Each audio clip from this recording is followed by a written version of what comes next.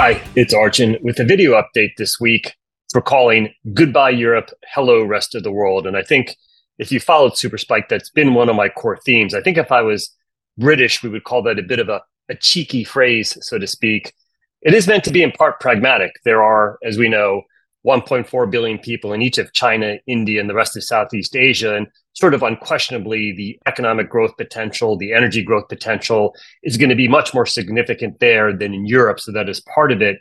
But we do go with this objective because of our prime concern with Europe, which is the energy and especially environmental and climate policies. They've morphed into the spectrum of ideology. And I think we're getting some really concerning outcomes. And it's really been a motivation for creating Super Spike, this notion of the messy energy transition driven by what I'm going to call ill-advised, climate-only type policies that we're seeing. And, there is a history of when Europe takes significant actions, it doesn't always end well. And we know that from a whole bunch of history that you can look at. And there are some warning signs here in terms of how this energy transition is going. I want to highlight three kind of recent developments or issues. One is the new climate change statement from Barclays. The second will be this concept of deindustrialization, which Bloomberg had a great article about Germany being post-peak as a superpower on the industrial side, and I'll spend a moment on that. And then finally touch upon Norway's oil demand and EV analysis that I published last week. And then really, what does this all mean for US and Canadian companies in particular?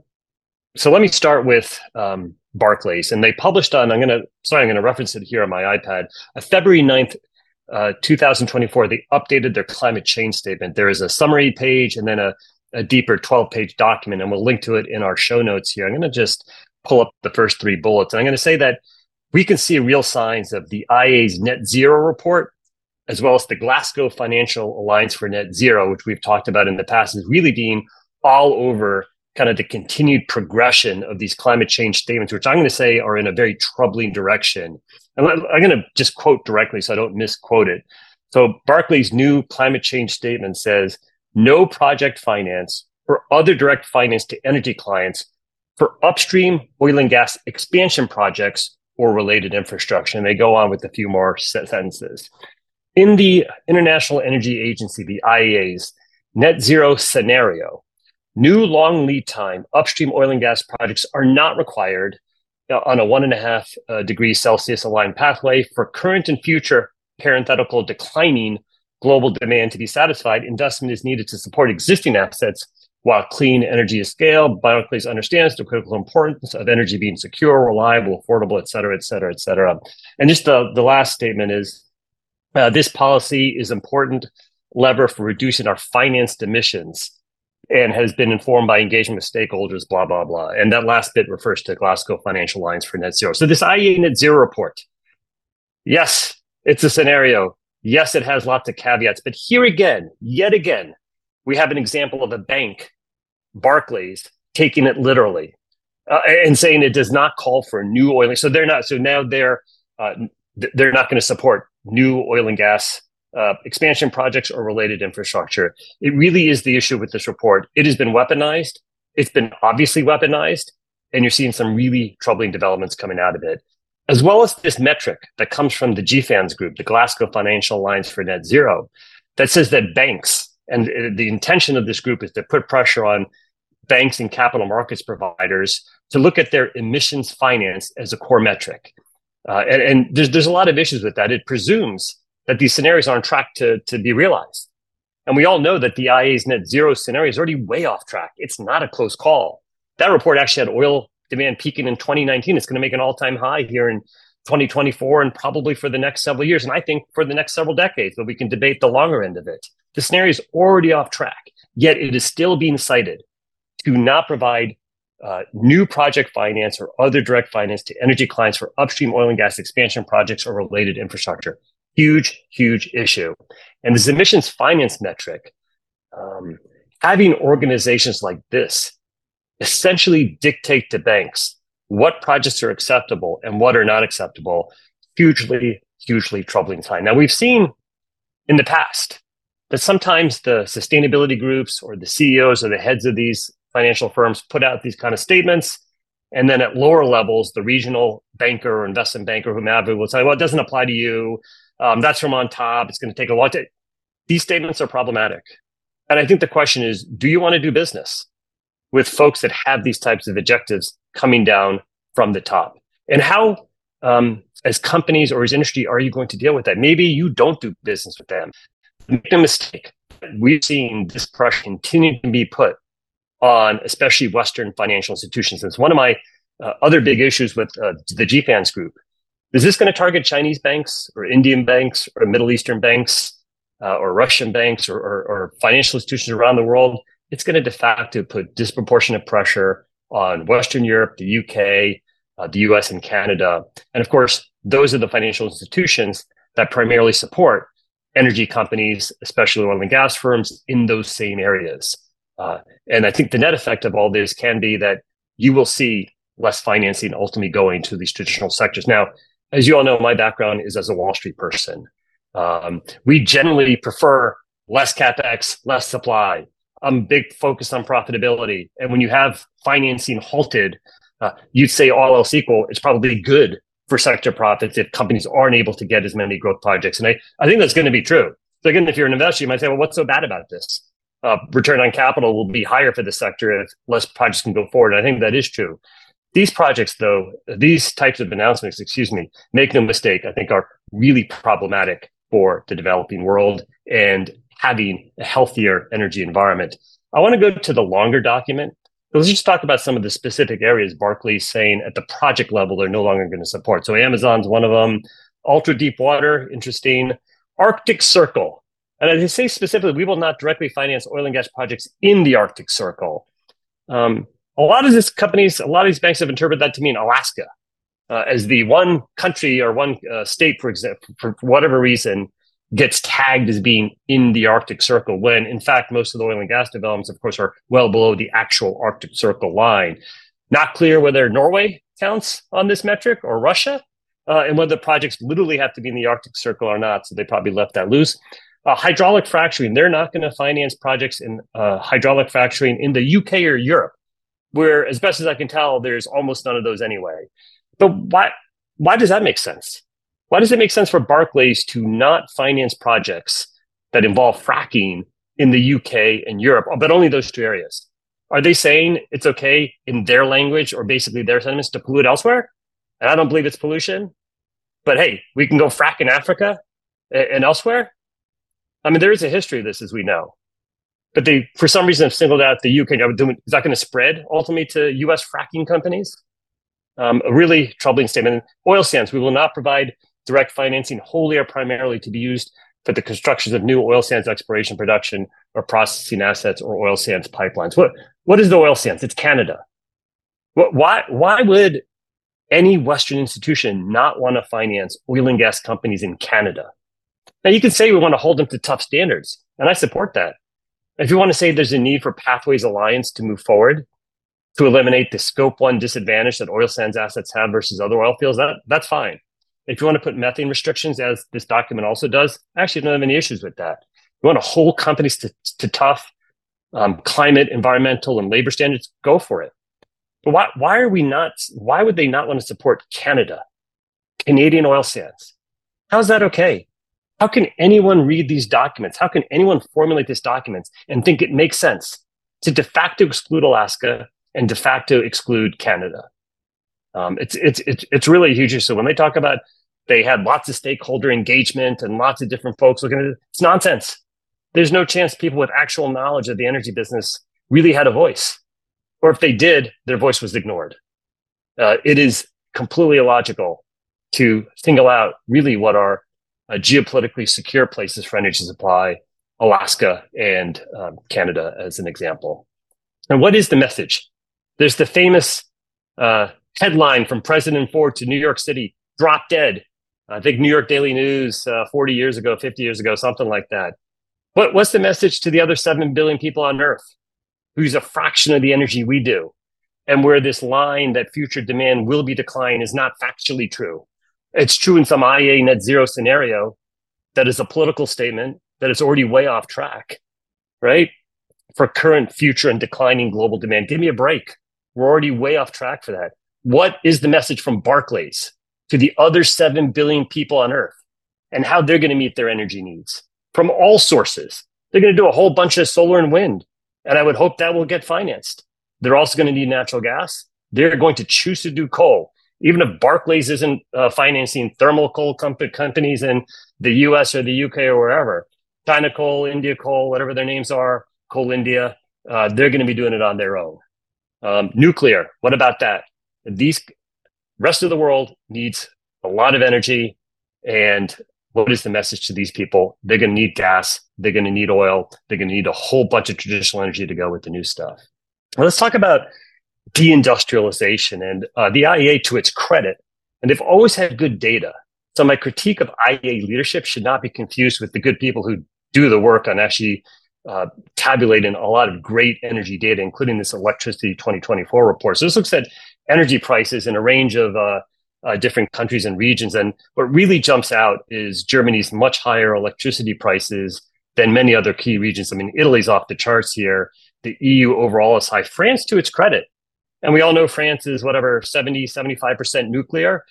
They have very competitive electricity prices to their credit. Norway, of course, is overwhelmingly hydropower, or it only has a lot of it. To their credit, very low electricity prices. And what is remarkable, of course, is the United States, which has nuclear, 15 to 20% of our mix, I want to say. We have some hydropower. I want to say that's single digits, but it's obviously overwhelmingly natural gas that is contributing to our very inexpensive electricity prices here in the US. And I was surprised to see that actually China, and this is electricity prices to major industrial companies or the industrial sector. I didn't realize China actually had higher electricity prices than the US. I probably had to check that data. And Germany, while it certainly has spiked post-Russia, Ukraine, and all the challenges there, and it's come down in the last year or so, even prior to that, 2019, which is pre-COVID, their electricity prices are higher. And you're starting to see it come through in this industrial production data. The blue line is Germany. The white line is US. It's an index of industrial production. It's obviously from Bloomberg. And Europe is now in obvious structural decline. It actually peaked in, I want to say, 2018 period. And this can be a host of reasons. It's not necessarily purely because electricity prices are high. That clearly is a factor. It can be for a whole host of reasons, but it's a troubling sign. And some of this decline seems to be accelerating now. Data can always be volatile, and we'll see how this trend progresses. But this issue of deindustrialization, and I'm sorry to go back to it, it's probably not the best practice to go backwards here, but you have these very ideological climate-only policies. You do have, if you want to call it bad luck, Russia invading Ukraine and cutting off gas supply to Germany, although I think someone warned them about that. I can't remember who it was. Some leading politician had warned them about that, and I think got laughed at. But regardless, Germany with high electricity prices, not good for its industrial base. And I think this is an issue set to get worse. And it is worth understanding to what degree are these ill-advised policies that are not based in any sort of economic or energy supply-demand reality causing deindustrialization. That can be a very problematic issue that's arisen. Let me turn to the issue of Norway and their oil demand patterns versus their EV ramp. So I did write about this last week in Super Spiked. I think, to make a long story short, since I talked about it, big EV ramp is now 80% plus of sales. It's still working through the fleet. I want to say we're past the 20% of the fleet mark. But what is remarkable is that the declines in gasoline demand, which are the red bars, have been essentially offset, and previously more than offset, by gains in all other products, which are diesel, jet fuel, petchem, some LPGs, and so forth. And if you really stop at the period prior to COVID, Norwegian oil demand was actually up. And you can say, well, EVs are still have to grow in the fleet and this stuff. And Norway had population expansion. I did not realize that. Population's growing, I want to say, 18, 19% over this period, which is a decent number. If you adjust for population, look at it on a per capita basis, oil demand is still sort of flat or slightly up. But who had Norwegian oil demand growing in the first place? No one did. The idea, Europe is generally mature, irrespective of whatever you think about their climate and energy policies. Yet prior to COVID, Norway was on track for actually a pretty good outcome, despite massive growth, all policy driven in their electric vehicle mix. And since COVID, that demand has gotten hit. It looks like Norway took a big hit due to COVID, and they're now kind of trying to get back on their feet. And, maybe some of these recent all other oil demand stats are looking a little bit better. And yes, there's still probably another 15,000 barrels a day of gasoline demand to go. But our key message here is you can ramp EVs all you want. It is really hard to kill oil demand. Really, really hard. This is a mature country. It's mostly homogenous. They've had some population growth. They've had massive support to build out their EV fleet and their EV mix. Yet oil demand is, let's just call it flat. It is really, really hard to kill oil demand. What happens when we start getting to people moving up the economic and energy S-curve in these huge billion people chunks? China, India, rest of Southeast Asia, someday Africa, and we're going to include Latin America at some point here as well in terms of the fate of all these different groups of really sizable populations. Not always going to be a smooth line. I think China is going to have some success ramping up their EV fleet. There is a question of whether gasoline could plateau here as their demand possibly peaks for gasoline. But there's the whole rest of the barrel. Globally, gasoline is only about a quarter of the oil demand barrel. And in this very ideal scenario, a homogenous, rich country, which, by the way, is blessed with oil and gas and blessed with hydropower, even they have not been able to kill oil demand. And it's a really important lesson to take away and go back to that IEA net zero report. Where is there evidence that oil demand will be declining absent recession? There's no evidence of it. Why is this the basis for Barclays' statements? How is this okay? How can people not just look at these numbers and say, hey, maybe we should question our ideology at least a little bit? And if this is something we want to address oil demand, are we sure we're doing it in a healthy way? What about the other 7 billion people on Earth? Where is all that critical thinking? It's not that hard. This data is accessible. You don't have to be a Wall Street analyst to get this data today. Let me talk about US and Canada. And really this question of, will we be, I'm going to include Canada in the we, I'm American, I'm going to include Canada. Will we be part of the problem or will we be part of the solution? And I think we'll have to start with the financial institutions like we did with Europe with Barclays. There is a lot of pressure on the US investment banks and the major capital markets providers to follow in the path of these European institutions. And even if it's a slow wind down there, I know that Barclays is going to have a local banker saying, oh, those statements don't apply to us. We're still going to bank you. Fine. Do you trust that? How long is that going to last? But what about our banks? Are you sure they're going to stay committed? I hope they will. It always feels like pragmatism is starting to creep into the conversation, but I think that's what I want to believe.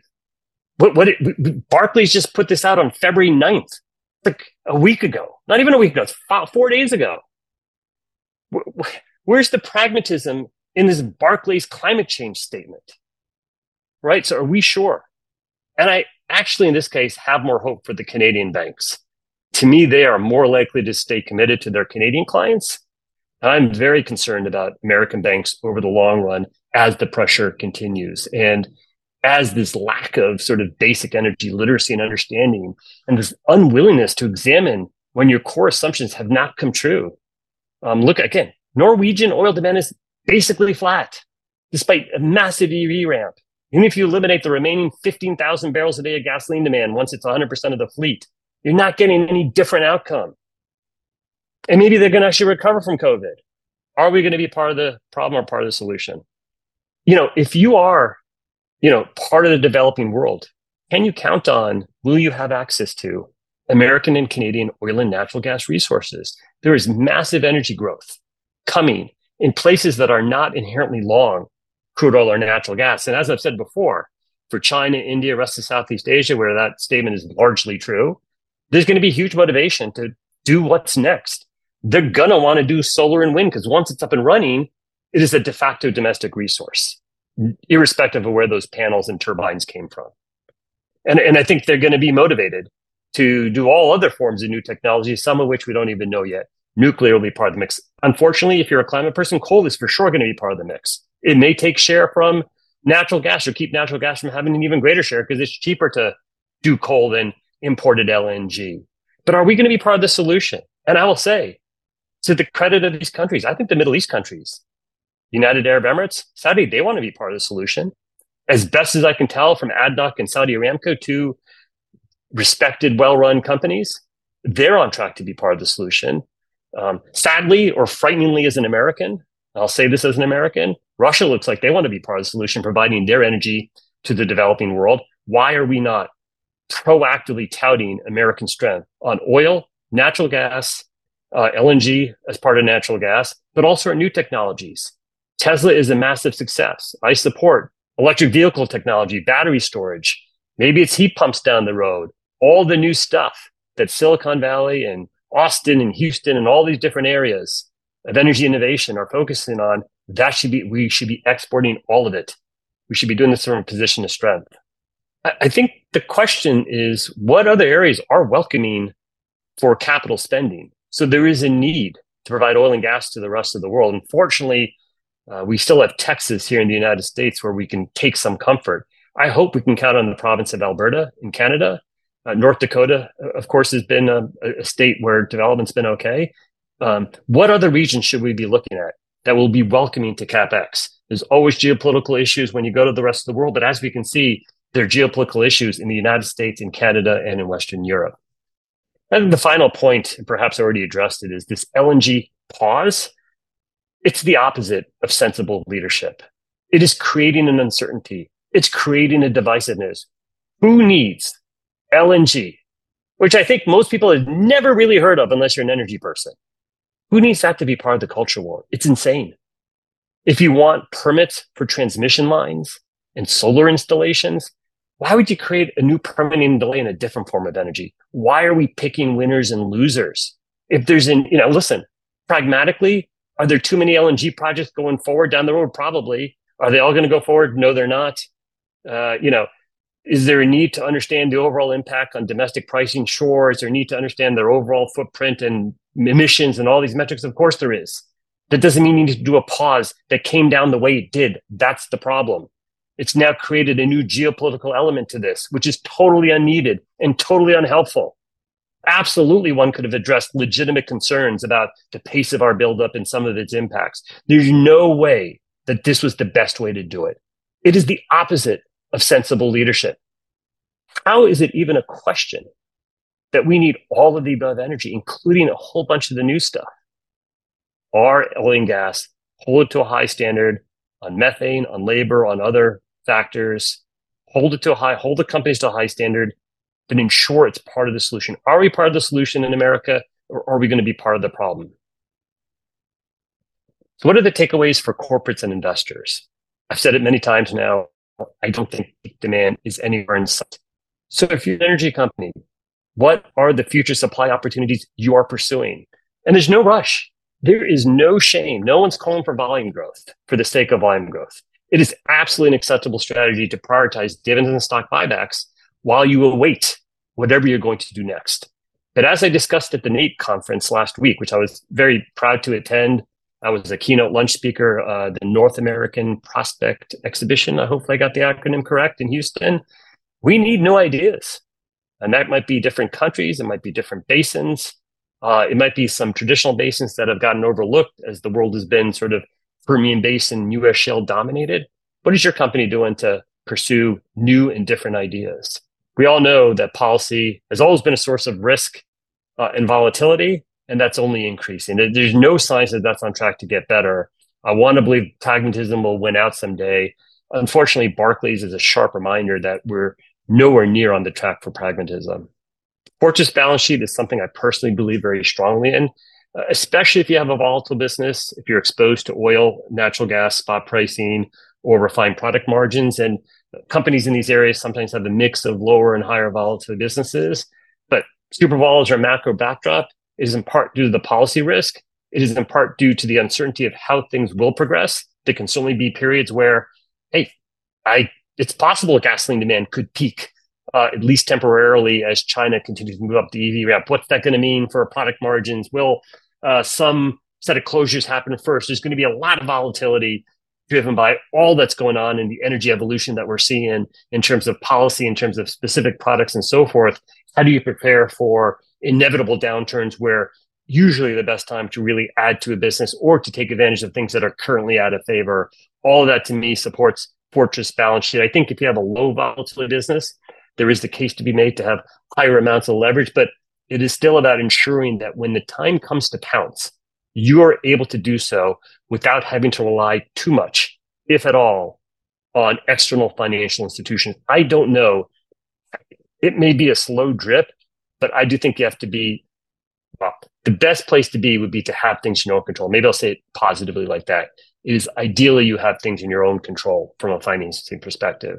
And how are companies diversifying their financing options and strategies? Like, I haven't discussed defense in a while. I was probably hopeful it was starting to go away and that pragmatism was coming in. It can be a slow drip. It's probably a bigger issue for medium and smaller companies. Though I know with the smaller companies, often they feel like, well, I know my local banker here in Texas or Oklahoma, and I'm going to be fine. And these things are slow drips. And one day the world changes. And who's going to be there at the trough of the cycle? And who's going to be there when there's dislocation? And how do you ensure that you can do it from internal sources as much as possible? These are all the core elements we're trying to get at in terms of how we think about financing. So I'm going to end this video on a personal note. And these are meant to be sort of lighthearted, and they're definitely not to be meant to be lectures. And I'm a little concerned that this is going to morph into lecture mode, but I will try my best not to. But there is this issue of being sincere in leadership styles versus what I think has become the policy of appeasement. And you see a lot of that in some of these recent announcements. And so if you take an example, you've got a climate NGO that's coming after your company or your industry. It doesn't mean there's zero legitimate points that they're making.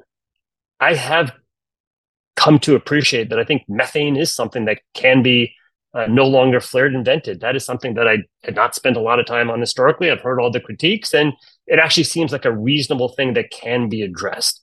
But I think we have to be very clear on what we're talking about here. You will never, ever in a gazillion years be able to convince the climate NGO that you are worthy of continuing as a company. Their goal is to put you out of business.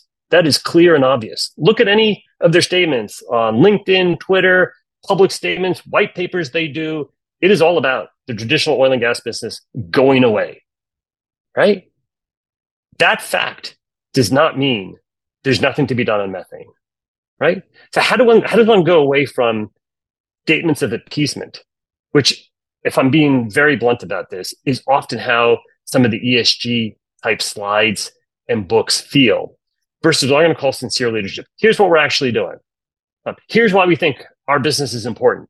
Here's the energy we're providing to the rest of the world.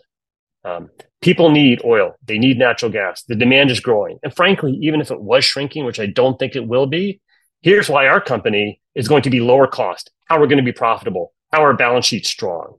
And on some of these topics that now are in the culture war, unfortunately, and it can be related to climate, it can be related to diversity. No one needs individual slides. And it's easy for me to say as an analyst.